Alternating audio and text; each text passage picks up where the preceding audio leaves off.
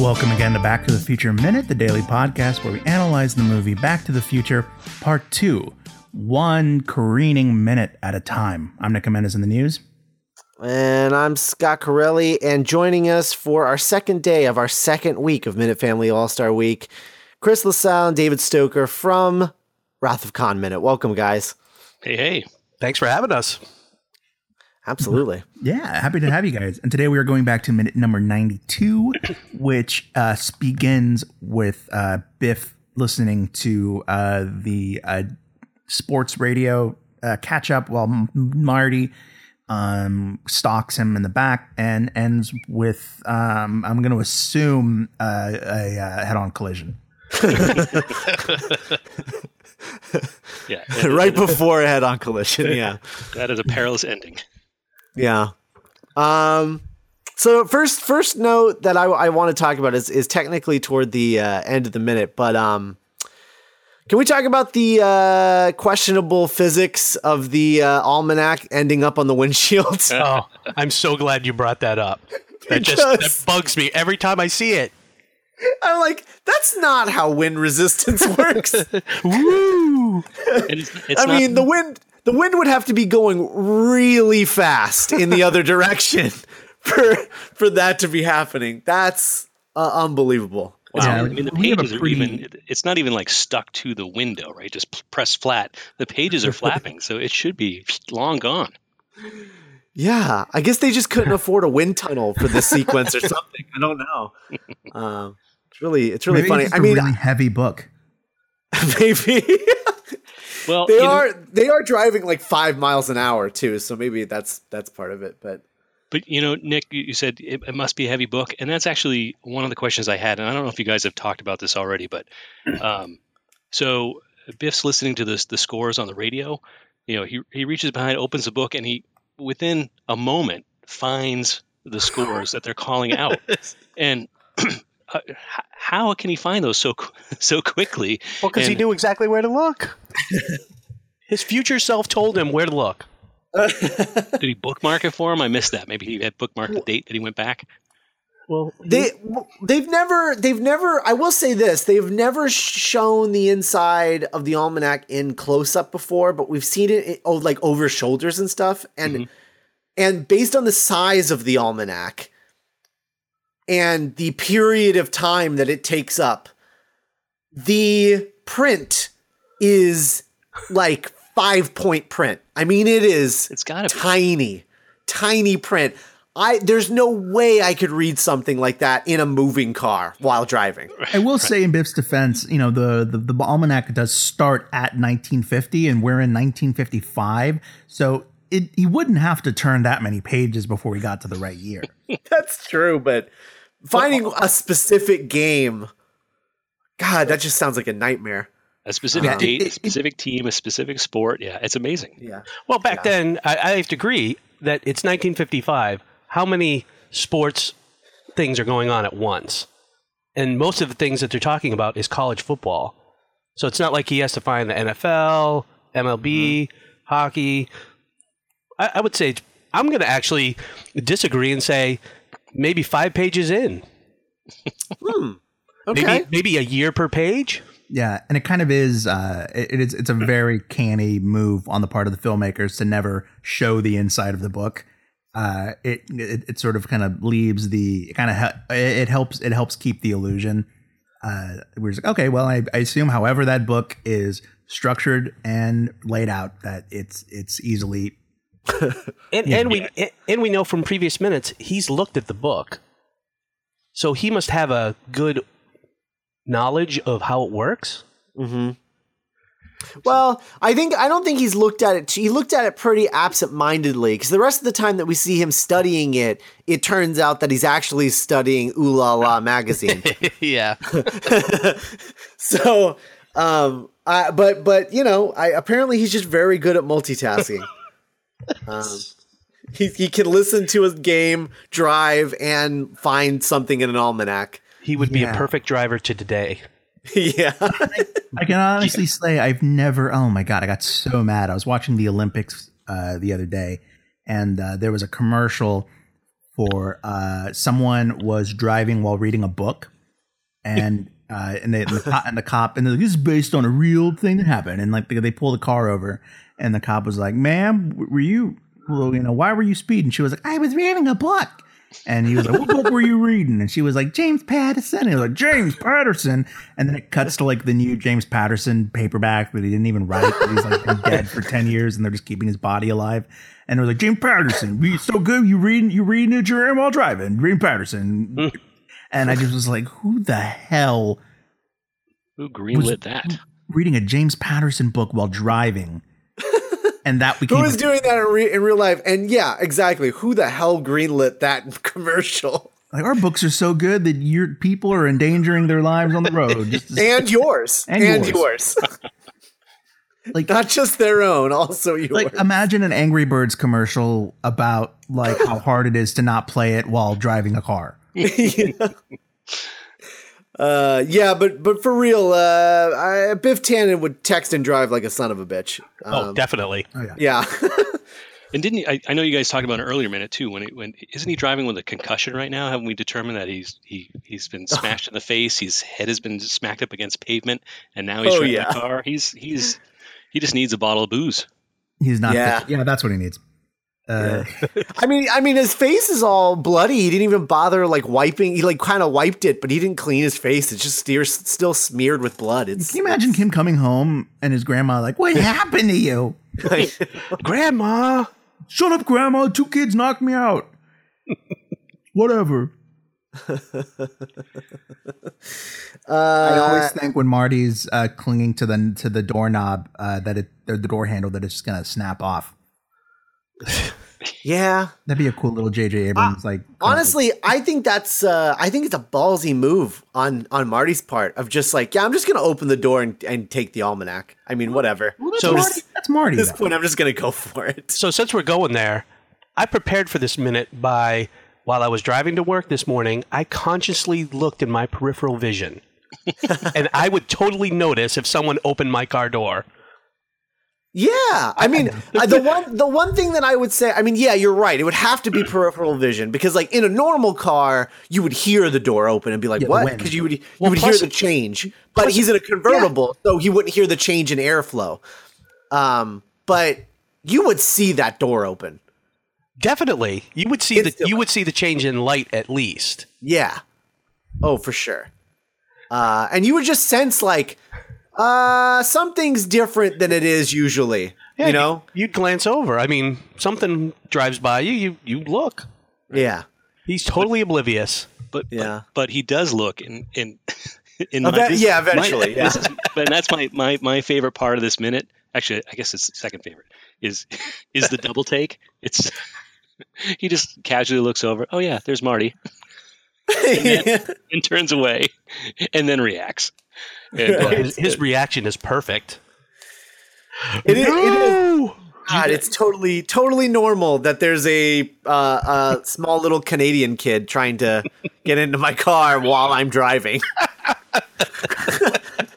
This is normal. I take people from the Canadian across the Canadian border all the time. That's how Biff afforded his car repairs. And Marty has a lot of experience in being undetected by drivers, as we saw. That's how he got to school every morning. That Marty is a shady character. He's just like a little quiet. He's this isn't a. I hesitate to make a pun this awful, but he is kind of like a sly little foxy kind of dude. I did have that in my notes. Just in general, is there anything Marty can't do? Sure, he can hang off a car and open a door, and he's on a hoverboard, no less. And he's a very prideful man. He can't say no to a race or a fight or a challenge. He's kind of like the protagonist of an anime. He's always sleepy. He's always running late. I mean, that's how every anime starts, right? It's like, I'm late for school, and then it's like with that one piece of toast hanging from his mouth. There's always like the girl character that's like, "You're so lazy, but you eat a lot too." Yeah, I mean, I think the thing with Marty is he can do anything but it is always with a lot of struggle. Until the moment that it counts, then he'll literally walk over a car in movement. Yes. But leading up to the moment where he finally just like fills his body with confidence, it's always a struggle. Everything he does is a struggle. He has to almost fail a few times before he gets that big win. Right. Right. Which I think is kind of cool. I think that's what makes Marty such a great character is the struggle. You know, he's John McClane in Die Hard. He's not John McClane in Live Free or Die Hard. Yeah, he's Indy and Raiders. Right. Yeah. Where it's like, I don't know if this guy's gonna get out of this, you know? Yeah. He's getting his ass kicked. Yeah. You're not worried about him like wrestling a jet plane to the ground. Or, the reason Force Awakens, I think, was so great is, you found yourselves rooting for Finn and Rey, and like, especially Finn. I mean, Boyega was so good at sort of projecting a vulnerability and a humor to his performance while still being like a protagonist that you like took seriously and believed in. And, like little moments like Rey, like forgetting to, there's so much ink. Tweet ink has been spilled on her being like a Mary Sue or what have you, but there's that delightful moment where she forgets to take the safety off in the blaster before she shoots. Right. Yep. Absolutely. This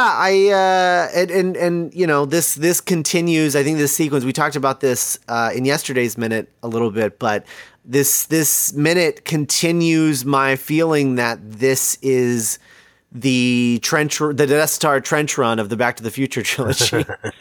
Nice. Good analogy. Yeah. Yep. I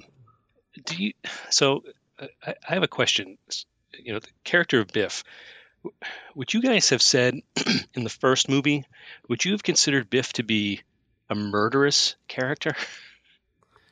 Because in this one, in this whole sequence, there's multiple times he's not trying to hurt Marty. Oh, he totally does in the first movie too. Did he try to kill him? He totally does. He tries to run him into the manure truck. Yeah, he tries to run him over with his car. So I'm definitely saying he's got murderous intentions. And it wasn't a thing where we're like, oh yeah, he was gonna kill it. Like he literally he says out loud, "I am going to kill you with my car." Like it's there's no ifs, ands, or buts about it. So like I would say he is very morally questionable, and I will say that he has intent, but I don't know how much. Other than in this movie, I don't know, having killed George, obviously, I don't know how much murder Biff Tannen has actually done. I'm not sure about that, but this could be his first if he succeeds with Marge. Right. Yeah, exactly. It's in his blood. Did you guys notice, just following along that line, did you guys notice how long it takes him to wind up that foot? Oh yeah, it's like seconds. We get seconds to see him just hold and pose and. But I think we're not thinking about it because it's a close up of the foot of the leg. It's like focused on just that one part of his body. I feel like stretching out your leg while steering your car would be incredibly difficult to balance. Yeah. Yeah, so I think it's accurate that it would take that long. It's just that we're not seeing him struggle with the steering wheel, so it just seems unnaturally long. Right, and wouldn't the car be slowing down too? He's got his foot off the gas. That's true. He's got long legs. Yeah, I love that wind up. I'm like, wow, it just goes on and on and on. I'm like, man. Yeah, it's so good. I mean, it adds to the sort of cartoony nature of these sequels. Zemeckis coming off of Roger Rabbit sort of changed his comedic stylings a little bit. And it turned everything a little cartoony. And I think this is definitely, that wind up is definitely a Roger Rabbit sort of factor to it, I think. Oh, I agree. Yeah. So So I've got a fun question for you guys. Do we have anything else for this minute in particular? So the end of the minute, as we're careening into the embutment there, why is he shouting "Marty, let go"? I Let think go of the car. Let go. Why? It's not like Marty's adding. Moment. He's adding 80 pounds to the weight of the car. It's not like How heavy is he? I think he just wants Marty to die. I mean, Kill yourself. yeah, I think you it just for let me. go of the car so I don't have to deal with you anymore and I can go home. Like, you've already lost. I have the almanac. You're barely hanging onto the car. Just let go. Just let it go. Yeah, just let go. Quote another Indiana Jones moment. Yeah. Yeah. Nice. Yeah, so you know, you guys are the host of Wrath of Khan Minute, and so I was really excited to have you guys on because last season on the show, when we were talking to two of our past guests, Preeti and Ali, we talked about which Hogwarts house would the characters end up in. And so now that I have you guys, I am dying to know where in Starfleet, what section of Starfleet would these characters end up? Because I think without a doubt, Biff is a red shirt. I think that's unquestionable. Do you really? That was what my as you were saying it, that was my gut. Like, Biff's a red shirt, but then I went to Biff Security, and he's one of those. Oh, yeah. He's like the jerk in Security in the reboot. You were Cupcake. going right where I was going. Cupcake. Yeah, Cupcake. Well, aren't the red shirts in the original series? Aren't they primarily security? Isn't that? Yeah. Security engineering, I guess. Yeah. Because the Star Trek does that weird thing that's the one thing that I've never really understood is they combine colors for different departments where it's like medical and science are together and like, the yellow shirts are like 3 or 4 different jobs and then the red shirts are 3 or 4 different jobs, which is really strange, but. Yeah, I think a lot of that stuff was kind of retconned after the fact, right? Right. It was probably more just randomly doled out. Whoever was Probably. whatever was in the costume department at the day was clean. And then they kind of we went back and looked for the patterns. Like, okay, those are mostly security guys. And then when you start going into Deep Space Nine or even the Next Generation, you have people that aren't even wearing the uniform. True. Yeah. Like, Deep Space Nine was specific because it was about the politics of it being a space station in non-Federation space. And right. Right. So it was sort of like a combo thing where everyone was dressed as their own culture or whatever. Right, yeah. The Bajorans and Odo and all had their own individual. Or like how Worf was allowed to wear his Klingon war satchel or sash. Bandolier or whatever it was. Yeah. I'm picturing Marty in the Wesley Crusher sweater. Oh, perfect. Oh, he's such a Wesley. That's funny. I pictured him as like a Chekhov. Oh, totally. Yeah. Just him running, Chekhov from the original series. Right. Yes. Yeah. He just needs the mop top. Right. He just needs a mop top.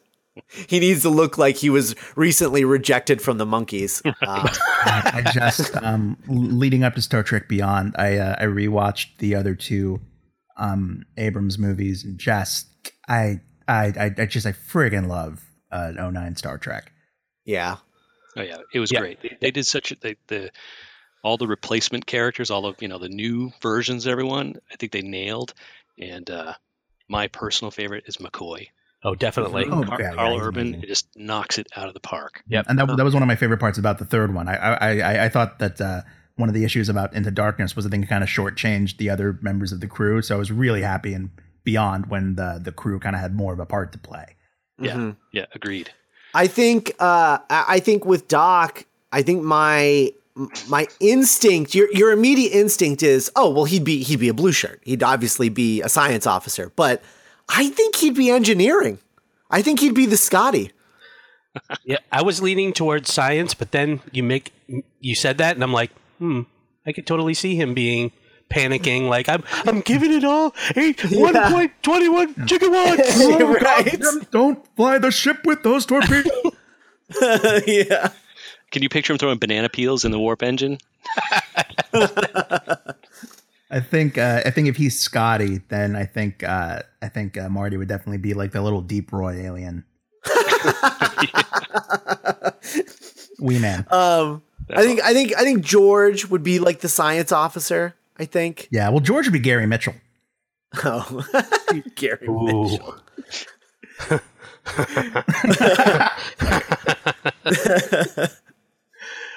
Oh man. So I did a little bit of homework before coming on the show because I was also looking for, where's the Back to the Future and the Star Trek crossovers, and I think the obvious one is Commander Krug in Search for Spock, right? Of course. Played by Christopher Lloyd. That was pretty obvious. Search for Spock, my favorite Star Trek movie of the original crew. Wow. Really? Yeah, I'm a weirdo. No, I'll give you. I mean, that's probably my second favorite. I think it's the most. To me, it's the one that feels the most like Star Trek. Whereas like Wrath of Khan is just a great movie, but it doesn't feel as much like Star Trek because it's like kind of militarized in a way that the original series wasn't so much. And Search for Spock is just about this crew and their friend, and the crazy science behind like recreating a world from scratch is so Star Trek. Like it's great. I love that. Absolutely. Yeah. So the just going back to the homework I did. So there's multiple call outs to Back to the Future in Star Trek. Really? Actually, I don't know if you guys have hit on this before in the previous season or anything. In the Next Generation, there's an episode where they're talking through all their techno babble, but they're talking about an anti-gravity unit, and a piece of it they call it the flux capacitor. Oh, that's cool. There's actually a call out to it, so I thought that was pretty fun. Yeah. And there's a few others, but that was kind of the most Star Trek writers or science sci-fi writers sharing their techno babble. Yeah, crossing worlds, just fun. Yeah, that's really great. It's like when shows use the reverse the polarity thing. Everybody Classic. uses that. Yeah. No, that's really great. That's cool. Both series deal with time travel often, which is I think that's a really interesting thing about Star Trek because it doesn't. Voyage Home is so fun, but man, what a weird movie that is to exist.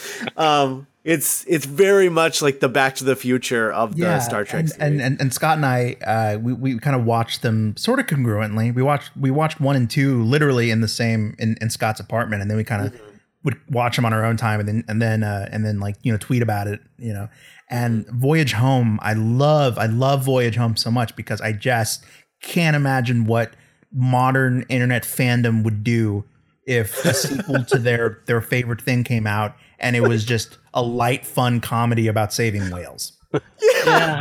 Yeah, that one's. We've talked about it before, right? That's my second favorite. I love it. I love that movie. I love it. It's so fun. It's just the weirdest Star Trek movie. I just can't imagine. Just imagine the next Star Trek movie, like all of the J.J. Abrams crew just like show up in like 2019 modern day, and they're just like, we gotta save all these raccoons. Like we gotta save the raccoons. It was a product of its time. It's great. Yeah, we got this garbage virus, and the only way to get rid of it is for the raccoons. So it appeared in 2017. Sexuality is a thing of the past. Yeah, I would also like to take this time to announce that I'm writing the next Star Trek movie. I'm don't give them any ideas about raccoon. Copyright dueling genre, right? Yeah, right. It's Voyage Home is crazy. I love it though. It's the scene where McCoy and Scotty like show that guy the secret to like engineering, and it's like, How do you know? How do we know he didn't invent it? It's All right, fair enough. Yeah. so great. Talk about paradoxes right there. I know. Right. Oh yeah. Like, their idea of like getting rid of a paradox is just like, let's just not talk about it. It's fine. We know It'll it works. work its way out. It's whatever. It's fine. I also I think my biggest problem with Voyage Home is that they just completely sidelined Savick, who is such a big part of the two movies before that. Well, I think there was a lot of problems with that because of, they wanted Kirstie Alley back, and that fell through, and then they had to go get someone else, and I really like in Star Trek 3. So I feel like her part just sort of fell away. Yeah. And I know that there was that whole like plan where she was actually pregnant with Spock's child, and that's why she stayed on Vulcan. So, and she was originally supposed to be the villain in something they never ever reference again. Yeah. And then also in part 4, there's that really beautiful. You don't even realize that it was still not concluded, but there's that brilliant callback to 3 where Spock runs into his father and he goes, "Hey, tell mother that I'm fine." Right. Mm-hmm. And Yeah, that is great. That never doesn't make me get verklempt. Yeah. Spock definitely has a journey. I mean, we're talking about it sort of now and in the minutes and the journey he goes through. And as much as we love to reference the motion picture, his journey starts in that movie. His learning, his emotional journey, and he, by far, and I don't know how you guys feel, he is the most fascinating character. Mm-hmm. Oh, of course. Yeah, absolutely. Mm-hmm. I mean, even going into the original series and watching those episodes, it's, when Leonard Nimoy you're watching Leonard Nimoy find the character. Right. Yeah. And then of course, like he kind of plays a big part in Star Trek Beyond. His influence is certainly felt by the other characters. Yeah. But yeah, so what are not to completely lose the Back to the Future track. What are your backgrounds with the trilogy and sort of like how do you rank the three movies and all of that? I'll start with Chris. Let's see. I'm pretty sure, and Dave can check me on this, that he and I would have seen the original together. Yep. Right. We've been friends since the 8th grade. Yep. And this would have come out the summer just after 8th grade, right? 85. Yeah. I can pretty much guarantee we would have went to the Bedford Mall and seen this. That's exactly what I had pictured him at. We would have ridden our bikes down to the Bedford Mall in New Hampshire, and I'm pretty sure we would have seen like every movie. That came out that without summer. a doubt. Yeah. So we definitely saw the original there, and I know this one came out over Thanksgiving break, right, in '89, and we were in college then. So I think I know I saw it with friends. So I'm assuming we saw it together, Dave. I don't know if you remember. I don't. I know we saw the first one together. Yeah. And I will say, as far as ranking goes, I was thinking about that because I had a feeling you guys were going to ask.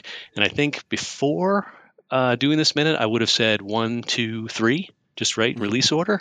But after I did rewatch 2, and it's been a long time since I've seen it all the way through.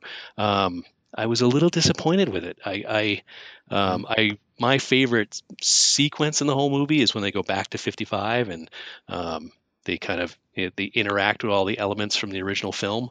I thought that was just really well done and really clever. You get to see some extras you didn't see in the original film, and that was what my memory of Back to the Future 2 was. And then I had forgotten about 2015 and then the Apocalypse 85. So I was a little bit like but and then at the end of the movie where you get to see, I'm allowed to jump ahead, right? Yeah. You get to see the kind of the mini trailer for the third one. Mm-hmm. I remember specifically in the theater going, ugh, what is this? but rewatching it again, I am totally excited, and I'd forgotten how much like, oh yeah, that is a really fun movie. The third one is really fun. So my new order is now 1 and then 3 and 2. Yeah, that seems to be the general consensus is if you haven't watched the movies in a really long time, you know, when you're younger, 2 is your favorite because 2 has so many like crazy ideas and like you revisit the first movie and it has an alternate universe and it has the crazy future with all the insane ideas and future technology.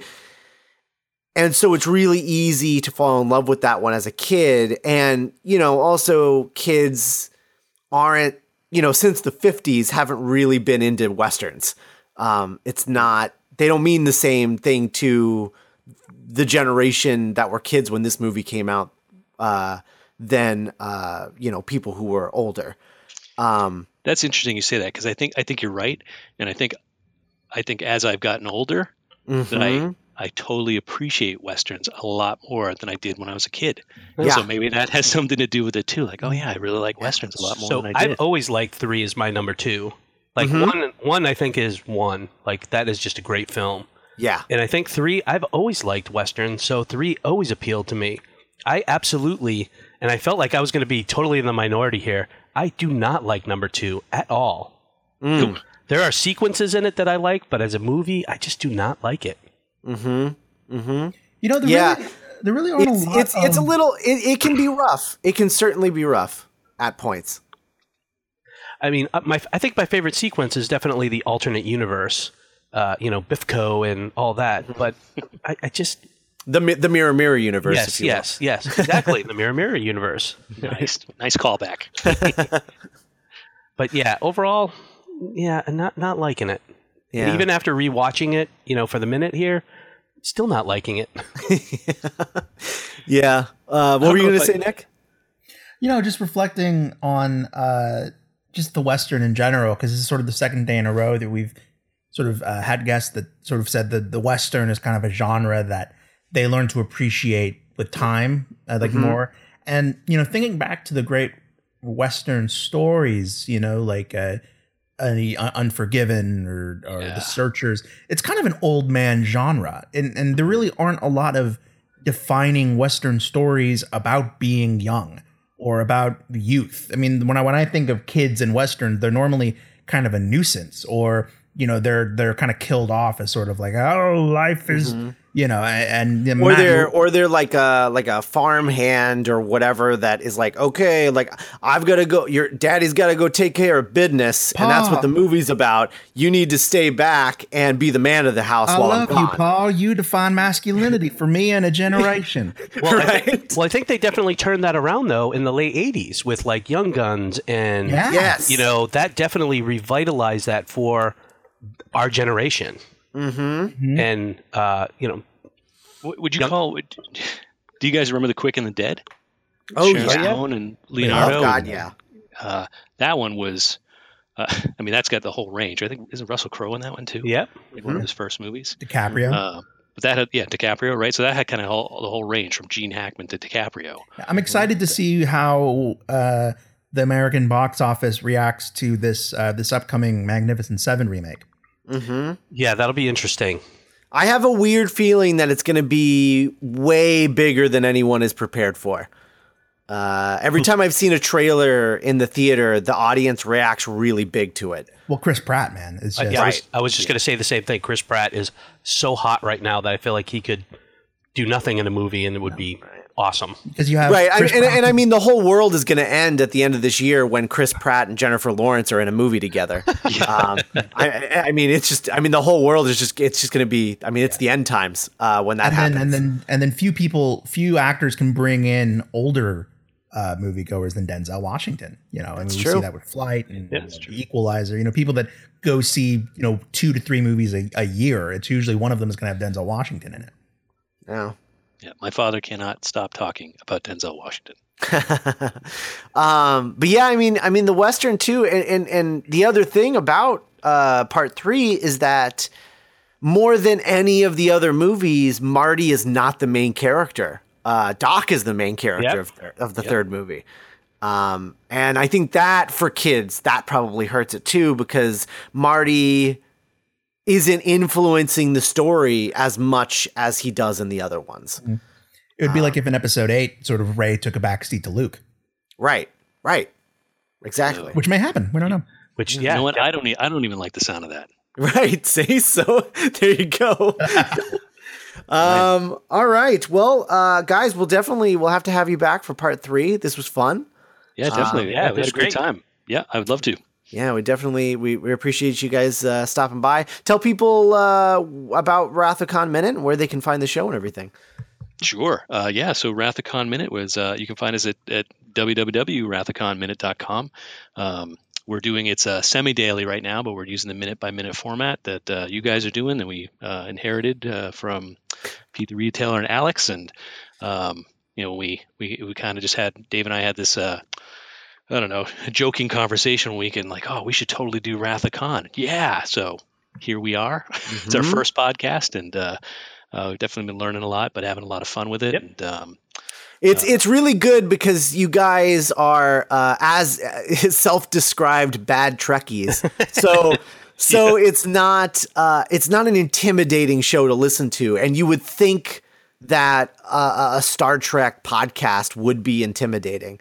And yours isn't, which is really great. It works from the perspective of someone who, like, I grew up with the Star Trek movies. I love the Star Trek movies, but I don't know how the Enterprise's engine works. Like, I don't know that stuff. Exactly. I feel like we should know those things, but so far we've managed to get through almost half of the movie. Yep. And we're doing all right. And we haven't really gotten any hate mail from the Uber Trekkies out there, so I think we're doing okay. Yeah. And you guys were smarter than us because you only come out Monday, Wednesday, Friday. We definitely hemmed and hawed about it, but I think we're happy with the decision we made. Yes. Yeah. We are counting down the days. We love doing this show, but we are counting down the days to our hiatus. I will definitely say that. All right. Well, thanks so much for coming on. That's wrathoconminute.com. Is that where? Yes, sir. Yep. Okay. All right. Well, we will be back tomorrow with another minute. But in the meantime, where can people find us, Nick? Well, Scott, if they wanted to find more of our work online, they can go to duelinggenre.com, where you can leave comments, and we have a great little community of people going back and commenting on old episodes, which is always fun. We don't remember what we said, but we're grateful that you guys do. You can contact us at contact@backtothefutureminute.com. Thanks to you guys and our Patreon donors and subscribers, we are now able to do a weekend edition of the show, which will continue even through the hiatus. And a big part of that podcast, that show, is content and emails from you guys. So the more feedback we get, the more we have to talk about, and the better the show is. And you can tweet us at BTTF Minute, which we also use as fodder for the show. And we also just love hearing from you guys, and we love retweeting anytime we see like Back to the Future stuff or cute pictures of Leah Thompson. We'll retweet it, and we love our listeners, and we just love chatting with them and talking to them. And you can tumble at us at bttfminute.tumblr.com. We love Tumblr. We've gotten some really cool little GIFs and sometimes artwork and stuff, and we'd love to, now that we're, what have been your favorite moments of part 2? What are your favorite quotes from part 2? We're kind of about to end the second volume season of the show, and we'd love to hear that. And you can like us on Facebook, leave a review on iTunes, which is always the waviest thing you can do for a podcast. It really helps us out. And speaking of podcasts, we have other shows like The Doctor's Companion, which we host with the Ayatollah of Rock and Roll herself, Cassandra Fredrickson. It's where we review old and eventually new episodes of Doctor Who. And speaking of bad Trekkies, I'm a bad Whovian, so I'm watching all these old classic episodes for the first time. So don't be intimidated. We are probably we are hopefully the unsnootiest, one of the unsnootiest Doctor Who podcasts out there. Geek by Night, which is my baby. Scott and I had a child, and we named it Geek by Night, and we love it. It's so fun, and it's funny and sad, and it's Gilmore Girls and Buffy and Back to the Future and all of those shows and stories that we love. And it's season 1 is in full gear. Identity Crisis, our 6th story, and our 11th and 12th episodes will be coming out here in a few weeks. And if you want to figure out how you can help us out, go to duelinggenre.com/support or click on our donate button, or you can always check out our merch. And all of this, support, whether it's financial or, I'm not here to, millennials it's hard out there for people that want to eat and live in a place at the same time. So even if you can't, lazy millennials can't afford to stay alive. And if you want to if you can't help us out financially, just, tweet, show listeners that you think might like the show, retweet us to a blog or just get the word out. It's what it's all about. And special thanks to our Patreon associate producer for making all of this possible, Leaper 1 to the 8 to the 2. And we will see you guys on Wednesday. Bye, everybody. Bye. Bye-bye. Bye.